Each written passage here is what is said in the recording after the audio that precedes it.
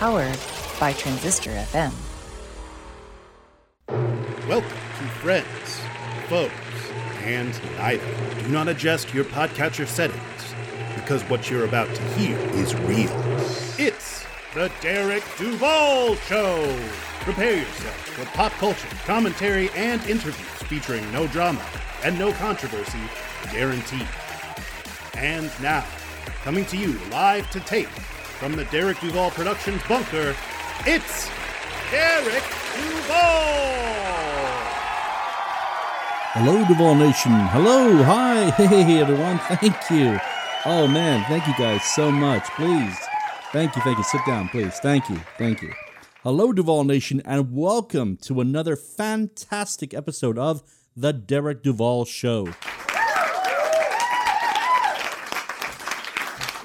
Thanks, everyone. Thank you. I am Derek. This is another fantastic voyage into the lives of extraordinary people, and believe me when I say today's journey is one of those Mount Rushmore interviews. So, not much really going on with me lately. We did just get seeing the new Jurassic Park film, so be on the lookout for Derek and Mindy's Fun with Movies coming about that in the next few days. Also, we have a fun and huge special announcement coming at the end of this episode, so be sure to hang around to the very, very end. Welcome to episode 60. Yes, 60. And boy, do we have a good one for you today. Ladies and gentlemen of Duval Nation, we are deeply honored to have on the show gay and human rights activist Peter Tatchell is here. We will be talking about his incredible life, his decades of fierce activism, his thoughts on a variety of social issues, and so much more. This is a truly, truly amazing interview. I cannot wait for you to hear it, so let's just get right to it. Duval Nation, rise to your feet and welcome to the show direct from London, England, gay and human rights icon, Peter Tatchell.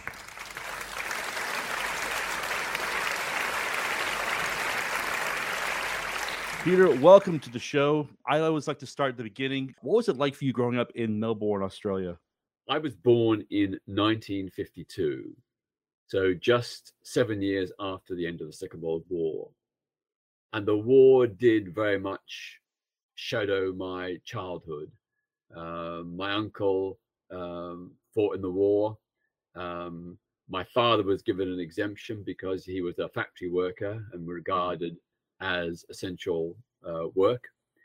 But growing up, my childhood was all about war books, war comics, conversations about the war, memories of the war in newspapers.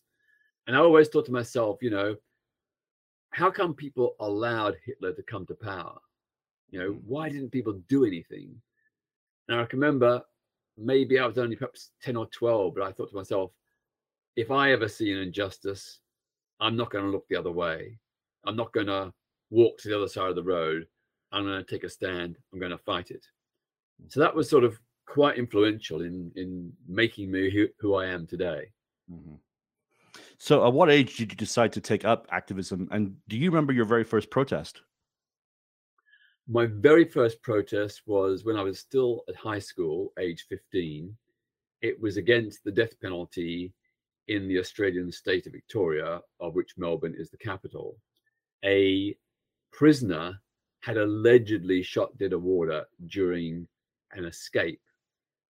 But I read the autopsy report and at the age of 15 worked out that from where the escaped prisoner was standing when he fired the fatal shot, or allegedly fired the fatal shot, and where the prison warder was standing when he was allegedly hit, the bullet would have almost had to do a U-turn in midair. So that immediately, to me, cast doubt on the safety of that conviction. So I joined the campaign to oppose that man being hanged. But I'm sad to say our protests were in vain, and he was hung from the gallows until he was dead. Many years later, there was a commission of inquiry which came to pretty much the same conclusion that I had all those years previously at the age of 15. The trajectory of the bullet through the warder's body did not match the physical scenario of where the two men were standing. Did they ever figure out who actually may have fired the bullets? The conclusion was that it was probably a bullet fired by another warder, and the warder who was killed got caught in the crossfire. But even now, we don't know for absolute certain. But all I'd say is that that particular execution, it destroyed my trust and confidence in the government, the police, the judges. I thought to myself, if they could allow a man where there was at least some reasonable doubt about his guilt to be hanged from the neck until he was dead, what else were they doing that was wrong? And so that prompted me to look into the history of the oppression and persecution of Australia's Black Indigenous population, the Aboriginal people who had been dispossessed from their land by English settlers from the late 18th century onwards. It led me to question Australia's involvement in the Vietnam War alongside the United States.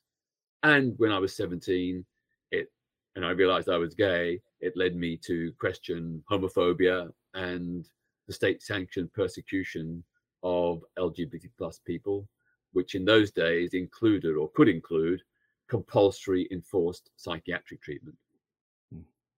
So what was the major contributing factor that led you to leave Australia for the United Kingdom in 1971? I'd always wanted to travel. I had a great thirst and yearning to experience and understand different nations and cultures.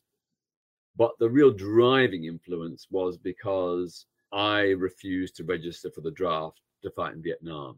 I regarded that war to be unjust and immoral. I wasn't prepared to collaborate in any way with the draft system.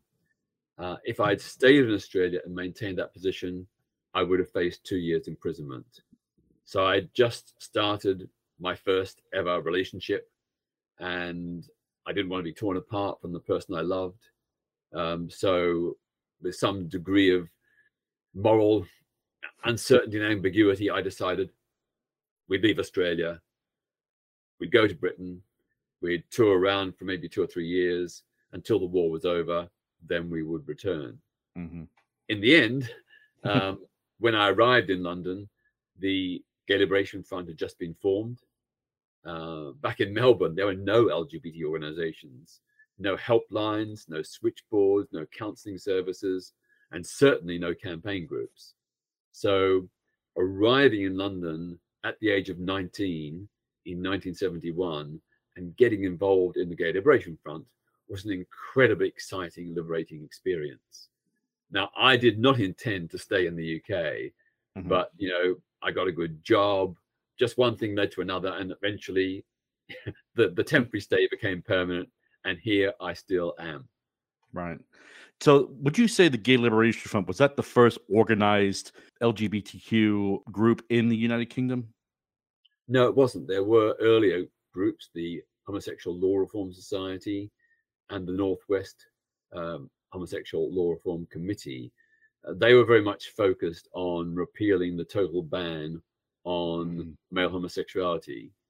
And they secured that in 1967 with a partial, limited decriminalization. The maximum penalty of life imprisonment was scrapped and replaced by a maximum penalty of 5 years in certain circumstances. But the law only applied to England and Wales.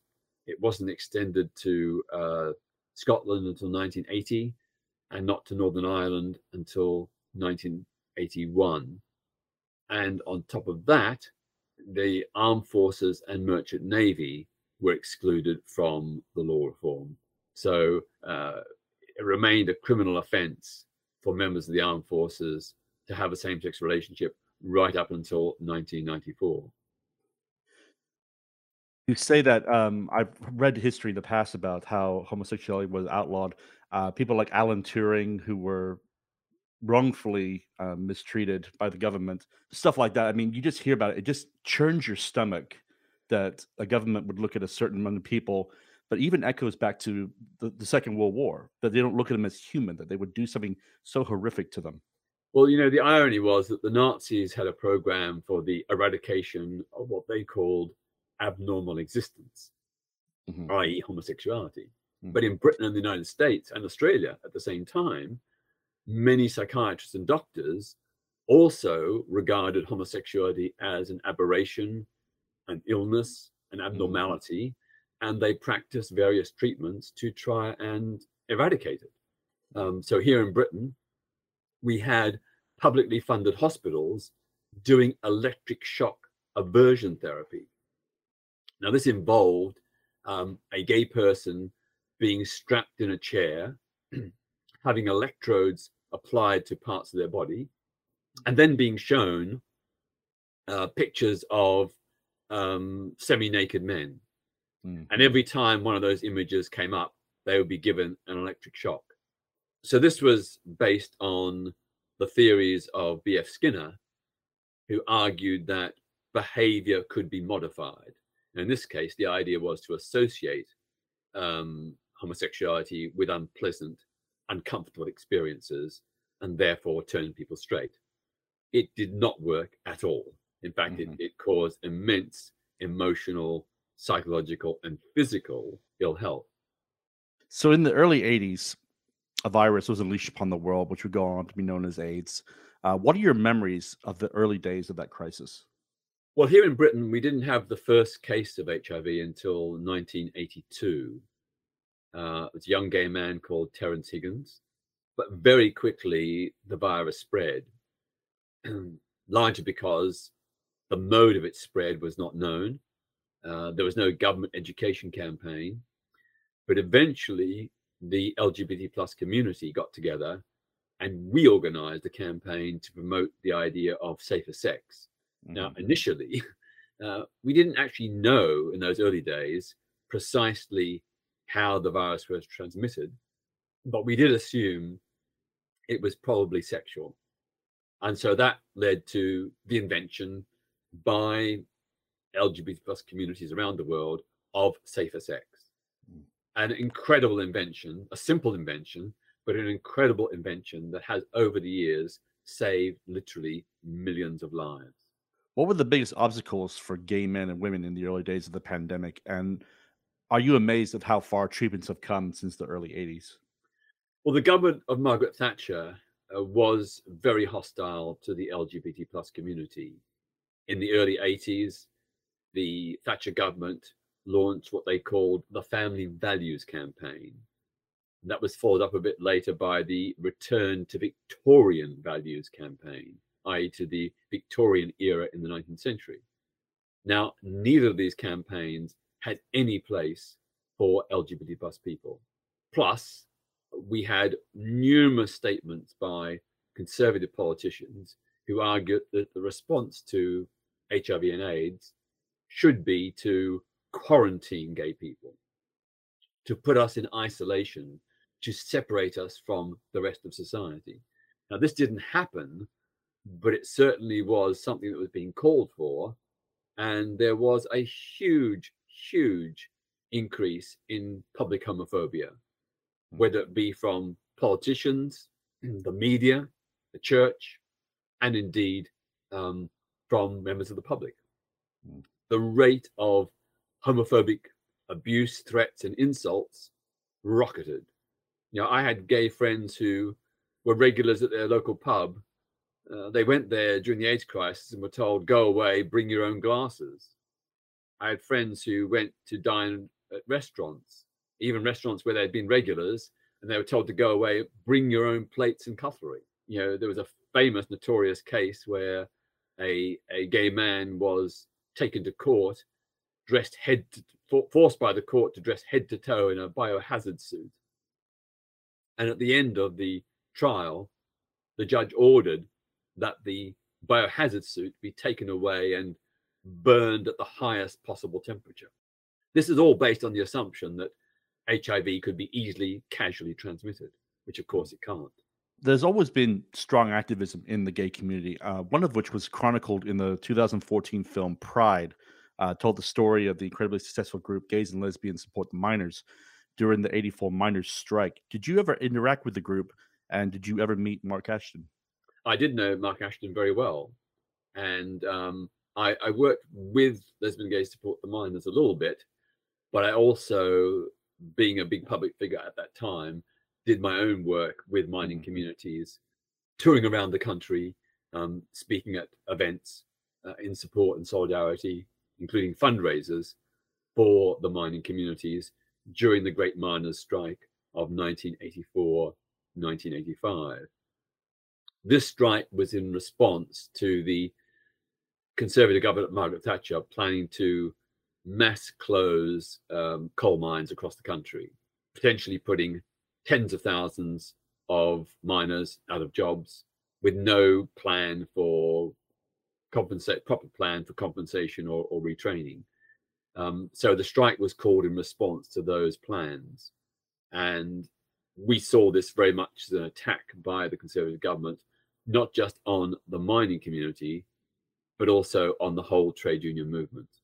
And whatever you think about trade unions, they have been a very important defense of workers' rights, and nearly all the improvements in wages and conditions have come about through the activities of unions. So as part of our solidarity, myself and Lesbian and Gay Support the Miners, we did fundraising to help survive those communities. They were being starved into submission by the government. You know, they were literally, in many instances, on the verge of starvation. All their money was being cut off. They were destitute.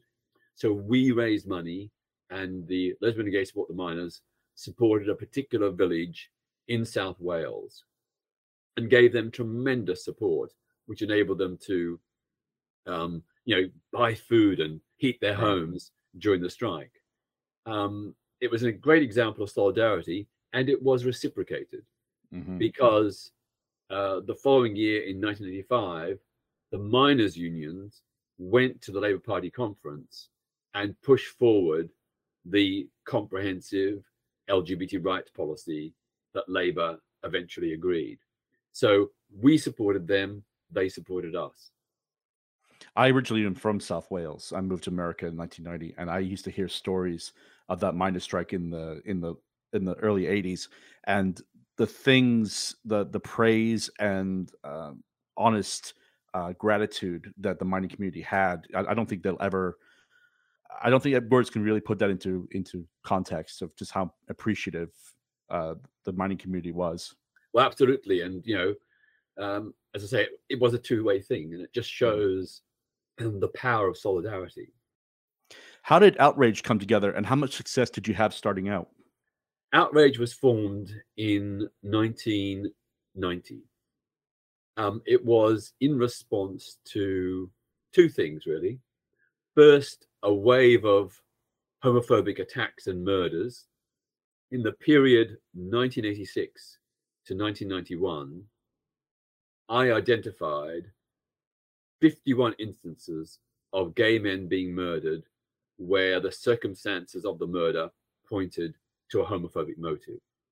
And these were just the cases that came to my attention. I'm sure the real figure was much higher. The problem was that the police were doing derisory, perfunctory, and quite shoddy investigations, often not appealing for public help and support to find the perpetrators. So that was one issue. The second issue was that at the same time, the police were putting huge resources into entrapping and arresting gay men for consenting same-sex behavior. So they would use agents provocateurs. They would choose a young, attractive police officer, dress him up in a gay style, a tight white t-shirt, white trousers, skin tight, black boots, a leather jacket. They'd send him into a public toilet or a park. Sometimes those officers would actually play with their genitals, and any man who responded would then be swooped upon and be arrested. No members of the public were complaining. This was just a way of the police to boost their arrest and conviction rates. It was a shameful targeting of our community. So that's the reason why Outrage came into existence. Unlike other groups, like Stonewall, which is a parliamentary lobbying organization. Mm-hmm. Outrage was a direct action group. We followed Mahatma Gandhi, Martin Luther King, and others, pursuing non-violent direct action and civil disobedience to challenge homophobic individuals and institutions. So we were very much, the shock troops. We were there creating chaos, challenging people face to face, not lying down and taking it, standing up tall and proud, and demanding a response. We're going to be talking about your documentary very shortly, but one part that is covered was the disruption of the Archbishop of Canterbury's Easter sermon. How much planning and work goes into organizing a successful and media-covered protest? Well, Outrage was from 1990 through to the late 1990s, doing some kind of direct action protest every second or third week. And we continued doing that, perhaps at a slightly lesser scale, right until 2011, when after 21 years, the group formally folded. We were 100% all volunteer group. We had no paid staff. We had no organized funding. We paid for everything out of our own pockets.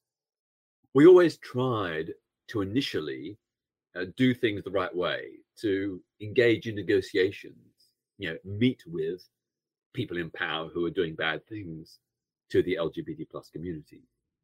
It was only when that didn't work that we did the direct action. So in the case of the protest against the Archbishop of Canterbury in 1998, we had tried with others in the LGBT plus community to meet with him for 8 years. He wouldn't even respond to our letters, let alone meet us. So at the end of the day, we thought, well, we've got a choice. We either give up and walk away, or we take a protest to him. And where better than on Easter Sunday in his cathedral, when the whole event is televised to the world. So what we did was we planned the operation. It was a bit like a military operation, really, very detailed planning. We turned up in our Sunday best. We sat in the side aisle of the cathedral, near the front, but not quite. Some of us had our Bibles to make us look in place. We didn't interrupt any of these sacred parts of the service, but when the Archbishop began his sermon, then we got out of our seats and walked towards the pulpit. As we approached, we noticed there were 3 church wardens guarding it, sort of. We didn't want to have any confrontation with them. Unfortunately, one of our members had the brainwave to feign an asthma attack. So he began gasping and clutching his chest and falling down on the ground. So the church wardens ran over to help him. And while they did that, we calmly walked up into the pulpit, and I stood next to the Archbishop. He was very surprised, but he stepped back and gave me the pulpit. And then I began to, preach an alternative sermon on the theme of homophobic discrimination is not a Christian value. It's incompatible with the Christian gospel of love and compassion. I agree. I didn't get very far into my alternative sermon because, being a very big, prestigious civic occasion, Easter Sunday, in the cathedral, in the front row, together with the local municipal officials and others, were the local police chiefs and their deputies. So they got up out of their seats and began walking towards the pulpit. There were 7 of us in the pulpit, and the others were holding up placards pointing out that the Archbishop was not only saying that homosexuality was sinful and we must repent, but even worse in our view, he was saying that homosexuals are inferior to heterosexuals and that we do not therefore deserve equal rights. So he was supporting discrimination in certain circumstances in employment. He was saying that same-sex couples should not be allowed to foster or adopt children. He was opposing any kind of legal recognition for same-sex relationships, both against civil unions and against same-sex marriage. So that was the issue that we were on about. I sort of just carried on preaching. The next thing I knew was a big, hefty sort of arms grabbed me around the waist and yanked me backwards. I had been holding on to this beautiful medieval pulpit because I was extremely nervous, I've got to tell you, and I was holding on for dear life to steady myself and to give me strength. And so, when I was yanked by the police, part of the pulpit came apart in my hands.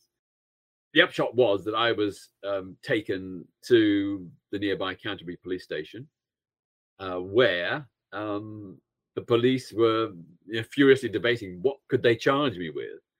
Initially, they were going to charge him with criminal damage to the pulpit. But then I pointed out, well, look, it's all filmed. It's all on TV. You will see, and the world will see, that I didn't break the pulpit. You yanked me from behind. That's what caused the pulpit to come apart. So I was sent away. And eventually, some weeks later, I was told that I was going to be charged with, quote, indecent behavior in a church, contrary to the Ecclesiastical Courts Jurisdiction Act of 1860, formerly part of the Brawling Act of 1551. Now, I hasten to add that I did not drop my trousers. Under this law, interrupting a minister of religion in a church service is deemed to be indecent. So I was eventually taken to court. The magistrate accepted that the protest had been peaceful, dignified. I hadn't insulted the Archbishop or the Christian religion. I just made a number of statements against discrimination. But he said, the law is absolutely watertight. There are no exemptions. You are guilty. Now, he could have fined me, I think, £5,000 and sent me to prison for 6 months. In the end, he fined me £18.60, his comical reference to the 1860 Act under which I'd been convicted.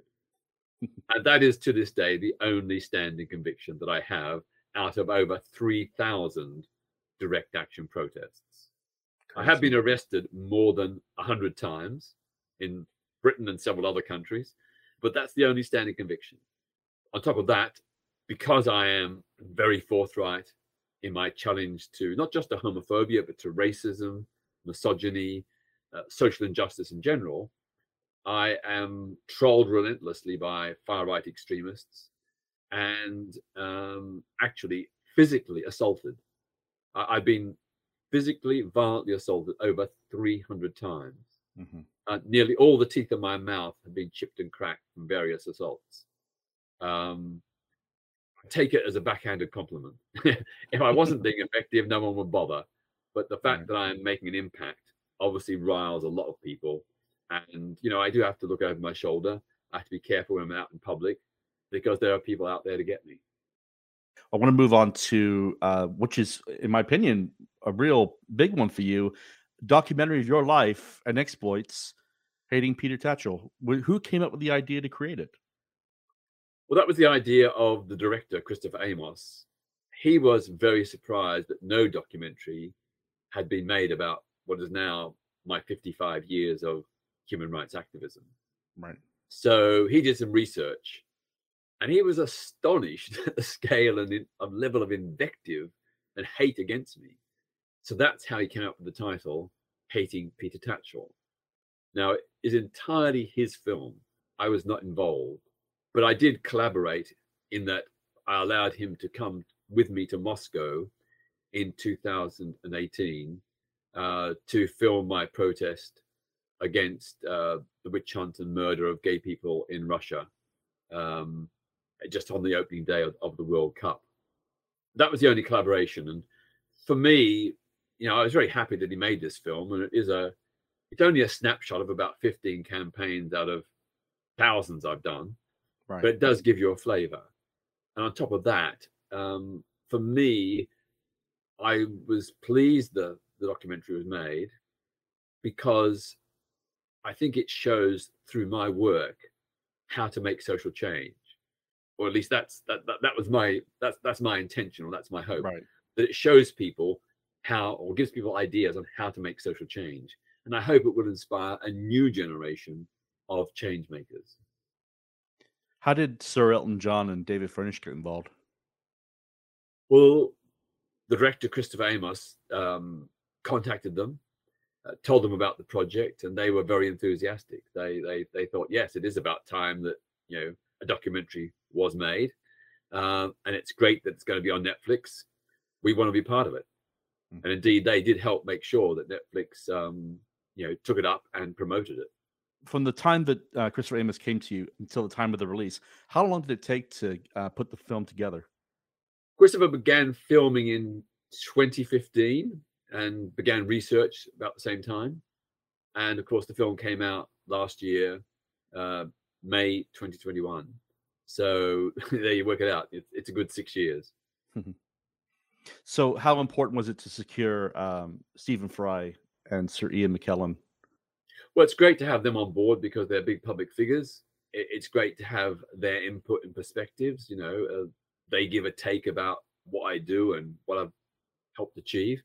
But certainly they've given the film a boost. I mean, if they hadn't been present, it still would have been great. But having big names like Elton John, David Furnish, Stephen Fry, Sir Ian McKellen, that all makes the film, stronger.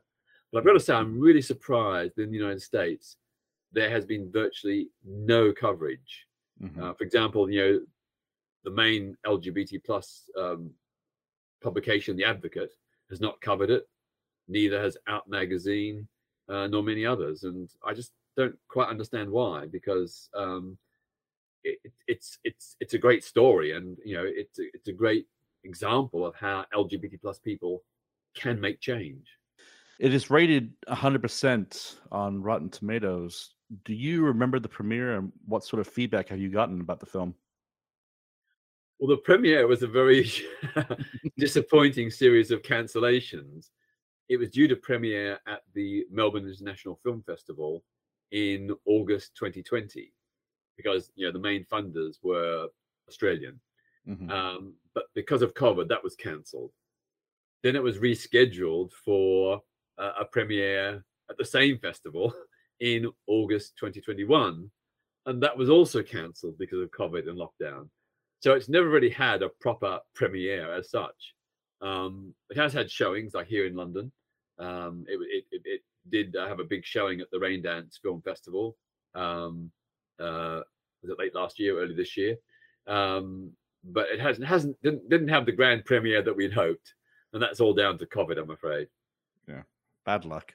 Okay, Duval Nation, we're going to go ahead and take a brief break. This gives you a chance to refresh the drink, do some nice deep stretches, listen to a few promos for friends of the show, and then we will be right back. This is Country Boy for One My Black History. And if you listen to my podcast, this is some of the things that you will enjoy. The term Jim Crow derives from early 19th century minstrel shows. It was a popular form of entertainment, which is the predecessor to vaudeville. The shows consisted of a primarily white song and dance performer crudely mimicking African Americans for the enjoyment of white audiences. One of the earliest and most famous was Thomas Daddy Rice, who devised a strutting, dancing character supposedly mimicking a prancing crow, and the character became known as Jim Crow. And if this is the type of content that you enjoy, you can find more content like this at onemichistory.com. Teachers, do you ever have these feelings or have been told these things? Do you want Kleenex for your classroom? Maybe you should think about buying your own, with your own money. You get the summer off, you can have a second job. Do you really need a pay raise? Oh, do you need to use the restroom? Maybe you can do that in the 3 minutes while students are changing classes. Boy, sure hope your room doesn't descend into Lord of the Flies in that time. Oh, things are going pretty good for one. Surprise! Budget cuts. Well, you're in luck because we've got a book just for you. Hi, everyone. It's Katie Kinder, educator, speaker, and author of Untold Teaching Truths. I invite you to purchase my book and join this journey as we talk about the wild world of public education. Part memoir, heart strategy. It is available on BookBaby, Amazon, or wherever books are sold. Teach on, warriors. We've got this. Welcome to Wine Chats with Bildo and Lindelin. My name is Billy Milovanovic, aka Bildo. My name is Lindsay Kirkwood, also known as Lindelin. And this is our offensively funny podcast about drinking wine and chatting life. Some of our previous topics include conspiracy theories. I know somebody that thinks the world's flat. What? Like a real person? Yes. Body ailments. I'm going to go from toes up because I have a lot. No, seriously, you laugh, but I have so many body ailments. This is what happens with age, guys. And I know. And orgasms. I'm a little bit frustrated and it just hasn't been happening. I'm trying, Henry's trying, we're all trying. But when orgasming is good, it's good. Basically, we talk about all the things that you would generally talk about over wine with your girlfriends. New episodes out each Monday. Chat soon! Welcome back to the Derek Duvall Show. We have so much more to cover, so let's not waste any more time. Duval Nation, here is the conclusion of our interview with gay and human rights icon, Peter Tatchell. So you wrote an article, and I read it a little earlier, about the Nazi doctor Karl Vernet, about his brutal experiments on homosexuals imprisoned at Buchenwald concentration camp. What led you to write it, and how successful were you in taking Denmark to task for failing to prosecute him? Well, what happened is I read in a rather obscure book a little footnote that this Danish doctor, Karl Vernet, had been invited by Heinrich Himmler, the head of the Gestapo, to do a program for the extermination of homosexuality. And Vernet convinced Himmler that he had medical theories and ideas that could achieve that goal. So he was given a funding and remit by the Nazis to experiment on gay prisoners in both Buchenwald and Neuengamme concentration camps. His experiments were a failure. Yeah. You know, he thought testosterone injections or implants would cure homosexuality. Quite clearly it didn't and doesn't and won't. But what astonished me was that none of this was really had been investigated. He'd never been put on trial for war crimes like the other Nazi doctors. So all I had was this very, very basic rudimentary information. So I began by writing to the German government to request all the files on Vernet from the wartime period.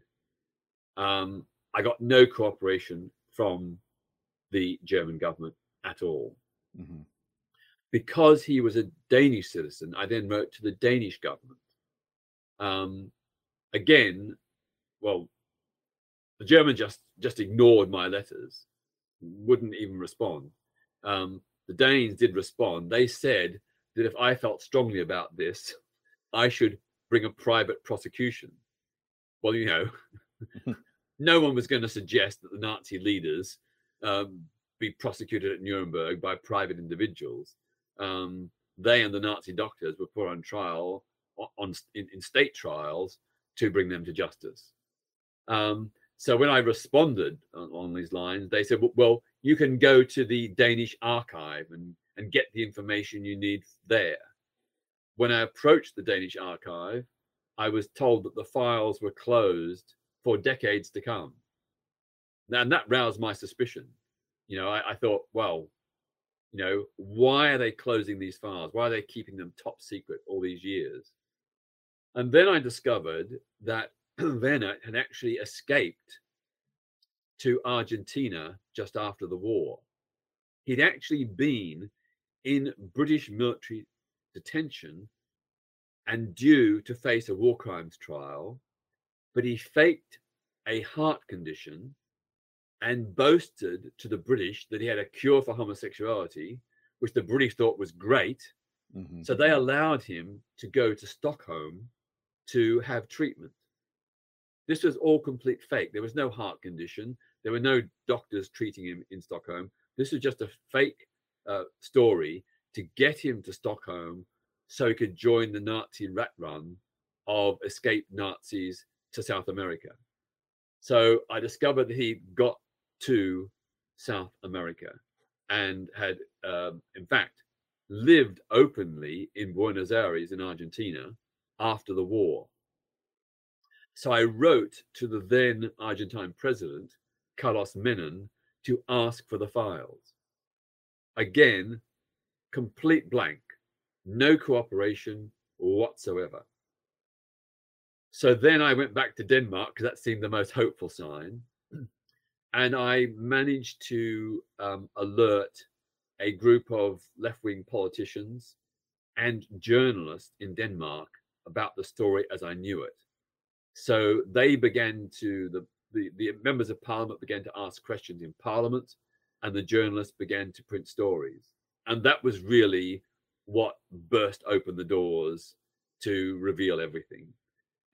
It transpired that Werner had died in 1965 in Buenos Aires, so he was no longer possible to prosecute him. Right.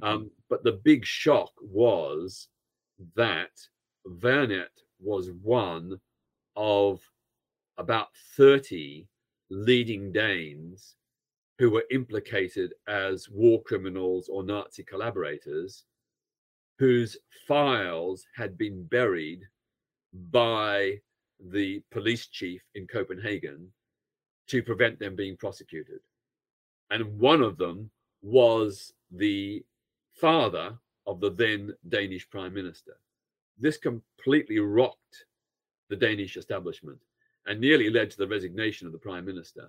But Danish people were so shocked to hear about this high-level cover-up to protect pro-Nazi Danish citizens. And a book has been written by 4 Danish journalists. Unfortunately, it's only in Danish, Right. which reveals the whole story. But the upshot is, I am so shocked that the British allowed Werner to escape. And we subsequently discovered that the Allies, the American government, the British government, the Danish government, all knew that Werner was living openly in Buenos Aires, but made no attempt to extradite him back to Denmark. Mm. So he was a war criminal who got away with it. And he Pretty only much. got away with it because he was seeking to eradicate homosexuality, which they thought was a damn good thing. One of the key topics in your documentary has been your health of late. The film shows in other parts mentions brutal assaults even during, and you mentioned earlier, teeth have been chipped and such. As of today, how are you feeling right now? Well, as I mentioned, I've had over 300 violent assaults, including, being punched, kicked, spat at, hit with baseball bats, rocks, bottles. I've had, things thrown through my flat windows. I've had 3 arson attempts on my flat, a bullet through my front door. It had at times it's been like living through a low-level civil war. It's been very, very scary. But, I have my principles, I have my passion, I have my goals. And so I carry on. But I have suffered for many years from quite severe post-traumatic stress disorder. Or as my doctor says, actually, you have post-traumatic stress disorder when you've got over the attack. The attack has happened in the past. But in my case, it's ongoing traumatic stress disorder. So I've had very bad sleep. I've had, a lot of night terrors where I, relive attacks and literally jump 6 inches off the bed and sit bolt upright in the bed with my heart pounding so hard it feels like it's going to burst out of my chest. So it has been tough. But hey, I'm still here. Right. I'm not going to be browbeaten by these various, far-right extremists, Islamists, homophobes, and others who target me. That being said, how do you mentally prepare for a protest that you might in some way knowingly, you might know in advance, you might be assaulted or it might lead to an arrest? How do you mentally prepare for that?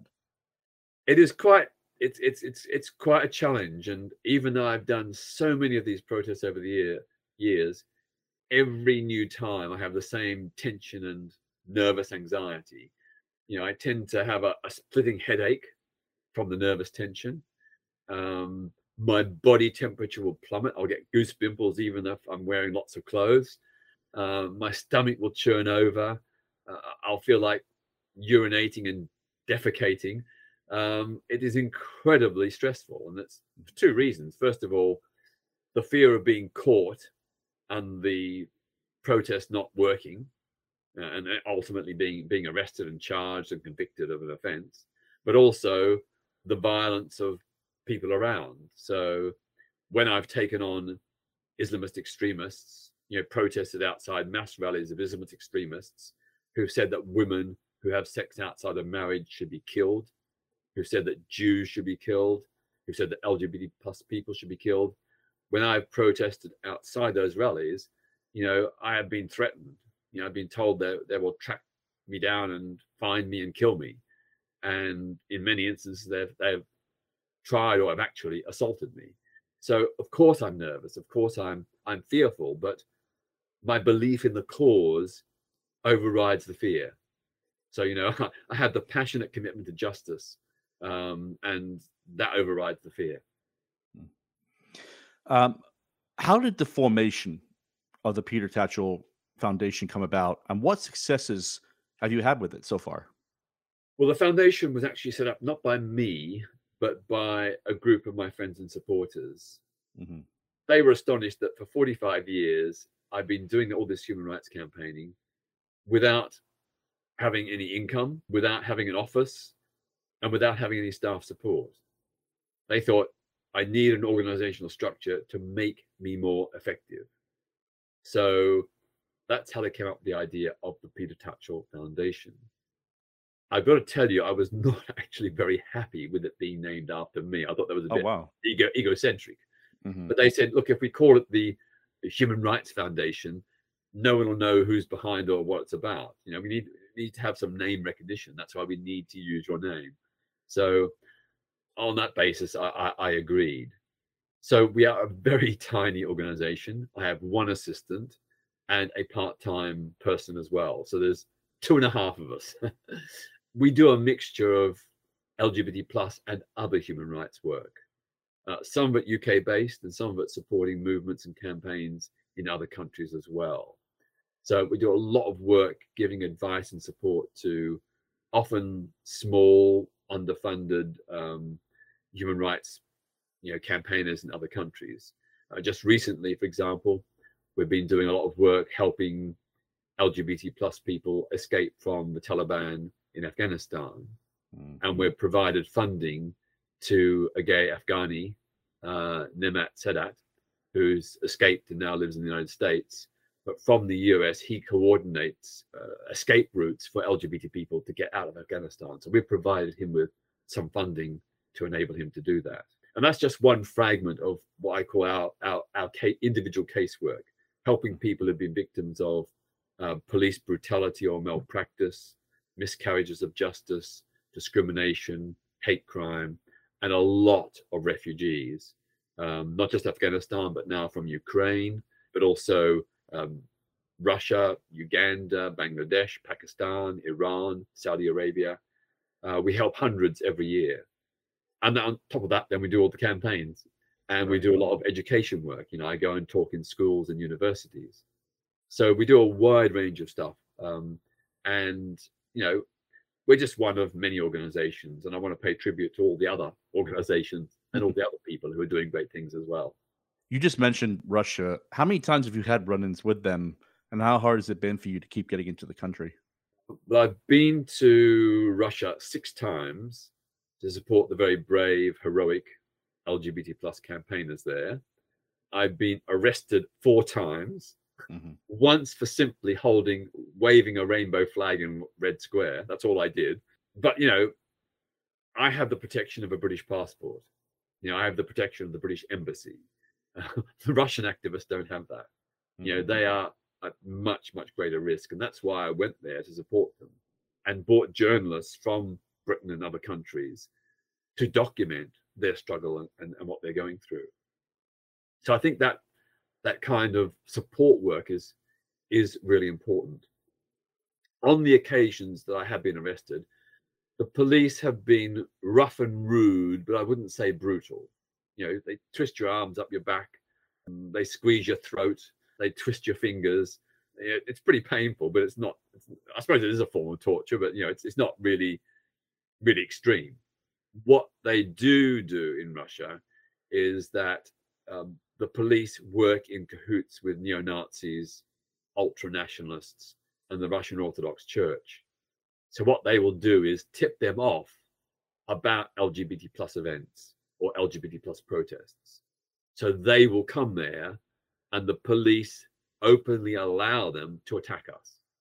So the police have clean hands. They haven't attacked us. And I remember in 2007, when I was set upon by neo-Nazis, it was only when I was on the ground and losing consciousness that the police stepped in. They just been standing there with their arms folded watching while I was being battered black and blue. It was only when I was beginning to lose consciousness that they stepped in and arrested me while allowing my attackers to go free. And I can remember in the police van when I was waiting to be taken to the police station, I saw some of the attackers walk up to police lines. These are neo-Nazis, walk up to police lines and show some form of ID and will wave through the police lines. That's pretty clear evidence of collusion between the police and far-right extremists. That's insane that you say that because, knowing what I know about the Second World War, you would think that neo-Nazis would have absolutely no home or any kind of support in Russia. But that's insane. Well, they are a particular homegrown form of neo-Nazi, which is very Russian chauvinistic. They're not like, Nazi-style Nazis, like as in German. Right. They're very much, homegrown, and they play on Russian traditions and Russian culture and Russian nationalism. And that I think is the reason why they are tolerated and in some cases apparently even colluded with by the state authorities. That being said, the world currently has its eyes on the illegal invasion of the country Ukraine. What led you to support the Ukrainians in their fight, and can you tell us your strategy for fighting back? Well, by instinct, I'm a pacifist. I loathe war. I love peace. To me, war has to be an absolute last resort. And in the case of Ukraine, it is a last resort. They don't have any other option. There is no peaceful way they can protect themselves against the Russian onslaught. So when we hear about the unspeakable war crimes that Russia has committed, the mass killing of civilians, the rape of both women and men in Ukraine by Russian soldiers, we can't just leave the Ukrainians defenseless. We have to stand with them. And so reluctantly, I support Ukraine being armed. They need all the weapons they need to defend themselves against Russian aggression. And for me, this has echoes of the Second World War. Russia is in essence a fascist state. There is no free press, no right to protest, no free trade unions, no freedom of expression. It is a state-controlled police state. And on top of that, Russia is now an imperialist state. It is interfering in the internal affairs of other countries, not just Ukraine. It did it previously in Moldova, previously in Georgia. It's doing it right now in Mali, in Africa and West Africa. The Russian state is an imperialist state, and you can see this in its armed forces. For the last 20 years, the Russian state has been shifting its weapons procurement policy from defensive weapons to long-range offensive weapons. Classic imperialism, aircraft carriers, long-range bombers, intercontinental ballistic missiles, all that kind of stuff. This is classic imperialism. And what the Russians are doing in Ukraine echoes what the United States did in Vietnam and Iraq. It echoes what the British did in Malaya, Kenya, Aden, and many other countries during the colonial era. So for me, Ukraine is fighting against fascism, and it is a fight that Ukrainians must win, not just for their sake, but for the sake of all the people of Europe. It's almost hard to believe that this war is taking place in Europe right now. This monstrous war is taking place in Europe right now, all these years after the end of the Second World War. And I just heard a report. Not only are the Russians using Nazi-style tactics of roundups and massacres, but in the case of the city of Mariupol, the Russians have murdered more civilians in Mariupol than the Nazis did when they occupied it in the Second World War. I mean, this is just absolutely unconscionable. And we have to do everything in our power to help the Ukrainians win. And of course, as well as arms to protect themselves, the whole international community needs to wage a non-violent alternative, i.e. total economic war on Russia, to bring the country to its knees, to end the Putin regime. So long as he and his acolytes are in power, Russia will be a threat to all the neighboring countries, and we must not allow that to happen. I hate to say that, but Russia has to be completely cut off from the global economic community. We're going to stop buying Russian oil and gas, cut all links with Russian financial businesses and institutions. There has to be a total break. Now, of course, individual Russians, our war is not against individual Russians, not against the Russian people per se, it is against the Russian state. But the only way the state will change is if it is brought to its knees.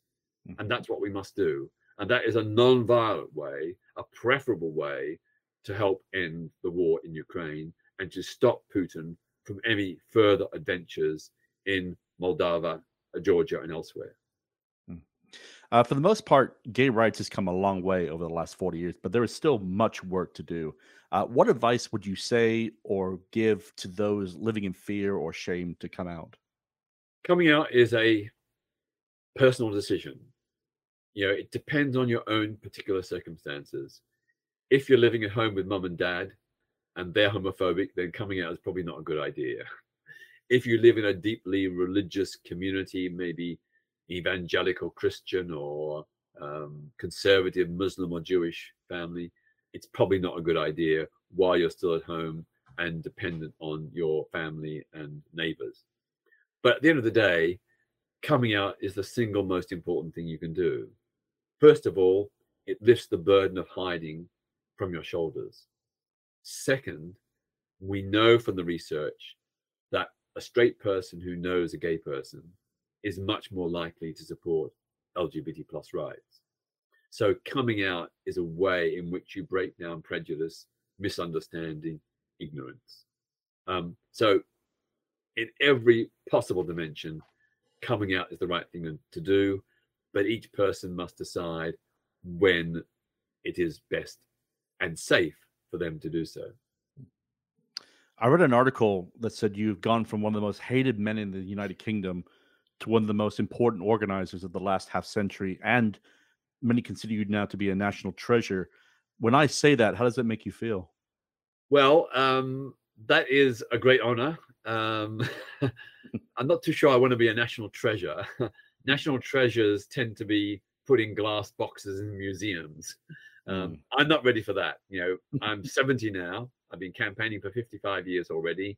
I plan to carry on for another 25 years. So the fire is still in my belly. I want to see a just, better world for everyone. And there are so many issues which we still have to fight. Here in Britain, we are facing an incredible cost of living crisis that's putting millions of people into poverty. People in this country are now having to choose between eating and heating because the cost of heating homes, gas bills have gone up so much in the last year. For me, it's really important to keep fighting, to not, give up. We need to keep those battle flags flying until we win a fairer, more equal society for everyone. And I just want to say that, I do my bit, millions of people do their bit, and cumulatively and collectively, that's what makes the change. We together make the change. And I want to be part of it, as I have for the last 5 decades. Which leads us to the next question: is what's next for Peter Tatchell? You got anything lined up? I've always got things lined up, but some of them are probably not ones I can talk to you about. No, fair enough. Certainly with the Football World Cup coming up in Qatar in November, I'm definitely planning to campaign, and already I'm campaigning to expose the incredible homophobia of Qatar. The fact that homosexuality is illegal under the law. You can be jailed for up to 3 years. If you're a Muslim, you can be put to death under Sharia law. There's widespread discrimination and police harassment, and LGBT plus people are being forced into secret gay conversion centers where they basically hold people hostage in a bid to turn them straight. Then on top of that, there's incredible discrimination against women. A Qatari woman requires permission from a male guardian to study, to marry, or to travel. And then there is the plight of migrant workers, mostly from South Asia, places like Bangladesh and Pakistan. They are living under appalling conditions, sometimes 5 or 6 people in a room, maybe 8 by 10 feet. Already over 6,500 migrant workers have died on construction sites since Qatar was granted permission to hold the World Cup. We've recently had all kinds of reneging by Qatar. When it was granted the World Cup, it promised that LGBT fans would be welcome and that rainbow flags could be waved in the stadium. Just recently, they've said, we take that back. No, rainbow flags are not permitted. You're not allowed. You'll get arrested. They've also apparently pursued a policy whereby a lot of the hotels in Qatar are saying they won't accept LGBT plus guests. When I say a lot, I mean, perhaps I should say qualified, some. There hasn't been a comprehensive survey, but we've had anecdotal evidence that there are hotels in Qatar which are being touted by FIFA as places to stay during the World Cup, which have an explicit policy that they will not accept LGBT plus guests. And at least one hotel has admitted that gay guests staying in the hotel have been raided by the police, arrested, and taken to court. Not long ago, the Qatari vice and moral police, or the police against immorality and vice, went on a splurge, seizing all rainbow-colored merchandise, including kids' toys, claiming it was LGBT plus propaganda. I mean, these people are just bonkers. But it shows that there was a fight to still pursue. So before we wind down this interview, I do have one question. I like to throw a fun one in there. When you're not saving the world, what do you do for fun? Do you watch any shows? Are you into any particular music? I do watch, occasional TV and Netflix and what have you. I've just finished watching a couple of Netflix series. Have you heard of Sex Education? I have. It's a great British Netflix drama. Just finished watching that. And then I watched, was it We Crossed? The drama about the whole shenanigans about WeWork, that whole big financial scam. So yeah, but my favorite relaxation is to listen to electronic dance music. Oh, I don't know what it is about it, but it really triggers the right sensors in my brain. And an hour of that completely de-stresses me, and I'm in a world of my own. I love it. Fair enough. So as we begin to wind down this interview, what would be the best way for my listeners to follow your adventures online? Well, please go to my foundation's website. It's petertatchellfoundation.org. If you go on the homepage, in the top right-hand corner, there's a little button which says Join Us. If you give us your email address, we will send you a weekly email bulletin on a range of LGBT plus and other human rights stories. Most of them very serious, but we always put a quirky, funny one in as well. So you have a laugh. It's totally free. There's no charge. And then next to the Join Us button is the Donate button. We don't get any organized funding. We depend entirely on well-wishers to carry on the work we do. So if you can afford to make a donation, go there to the donate button, and that would be very gratefully received. You can also follow me on Twitter. I'm just at Peter Tatchell. So I end my interviews with my favorite question. And the question is this. If the entire planet was listening to this broadcast, what would be the one thing you want to say to the people of Earth? Wake up and act. The climate crisis is real. If we don't act soon, we'll reach a tipping point when climate destruction will become irreversible. That would mean hundreds of millions of people finding that the places they live in will be swamped by rising sea levels. It's going to mean hundreds of millions of people losing their homes and jobs. In particular, the world's richest delta regions, the biggest, most productive food-producing regions, will disappear under the waves. Not only will hundreds of millions of people have to move from those areas, but that food production will be lost.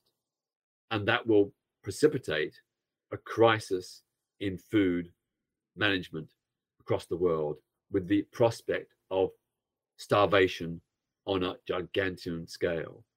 So we have to do something, and do something now. Do something as individuals. I think you all know how to live a greener, more sustainable life.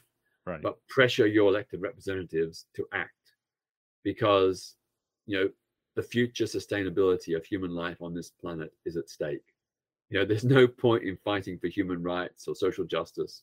There's no point for enjoying fashion or music or films or whatever turns you on. There's no point of any of that unless we have a planet on which to practice it. So for me, the climate crisis is the number one priority. That's the thing we all must be focused on. We can do other things as well. Other things are important. It's not just a one focus thing, but that is the one that we really have to address in priority. Fair enough. Peter, sir, thank you ever so much for doing this. In my opinion, this is hands down probably one of the most important interviews I've ever done for this show. And I'm always going to be in debt for you for willing to come on and talk to me. So thank you. Well, thanks to you and to your listeners. I'll just finish with my motto, which is very simple. Don't accept the world as it is. Dream of what the world could be, and then help make it happen. Love it. Sir, thank you. I appreciate it. And just like that, Duval Nation, we come to the end of episode 60. I want to thank once again the incredible Peter Tatchell for being so gracious with his time. I hope all of you are inspired to take up the call for human rights as much as I was. At the conclusion of the recording for this episode, I just got word that Wales Rugby and the Netherley RFC legend Phil Bennett has sadly died. I grew up hearing tales of his heroics on the rugby pitch, including the legendary 9-3 defeat of New Zealand in 1972 down at Stretty Park. What a loss to the community and to the sport. I mean, what an icon. All right, before we close out this episode, I want to welcome to the show a very special guest, the co-host of Derek and Mindy's Fun with Movies, my co-pilot in life, Mrs. Duval herself, Mindy. Hi, Mindy. Hi, Derek. How are you? I'm good. Are you excited to talk about the awesome announcement we have for Duval Nation? I am. The Derek Duval Show has teamed up with the amazing folks at TeePublic to bring you amazing Derek Duval themed merchandise. That's right. We will have mugs, stickers, and magnets that all bear the logo of either the Derek Duval Show or Derek and Mindy's Fun with Movies. And the best part about this venture, it is totally affordable and it looks professional in every way. Plus, we have also put together a personally curated collection of t-shirts that Derek and I love on TeePublic. We have t-shirts from some of our favorite films and TV shows. That's right, folks. We have everything from Norm Macdonald, George Carlin, to Ruth Bader Ginsburg and Pride t-shirts. We'll have the link on DerekDuvalShow.com to purchase from our store. And if you act now, you will get an additional discount at checkout. So we want to thank our partners over at TeePublic for being so awesome and partnering up with us. And happy shopping. All right. Thanks, Mim. On behalf of the entire team here at the Derek Duval Show, I want to say to each and every one of you, be safe, be well, and in this Pride Month, reach out to our gay family, friends, and neighbors and let them know that you will have their back through thick and thin. Nostar, God bless, and see you very soon, Planet Earth. This has been a recording of The Derek Duval Show, and we thank you for listening. Please go to our website, DerekDuvalShow.com, to explore past episodes and find links to purchase merchandise. Please subscribe to our social media channels on Twitter, Instagram, and Facebook at Derek Duval Show.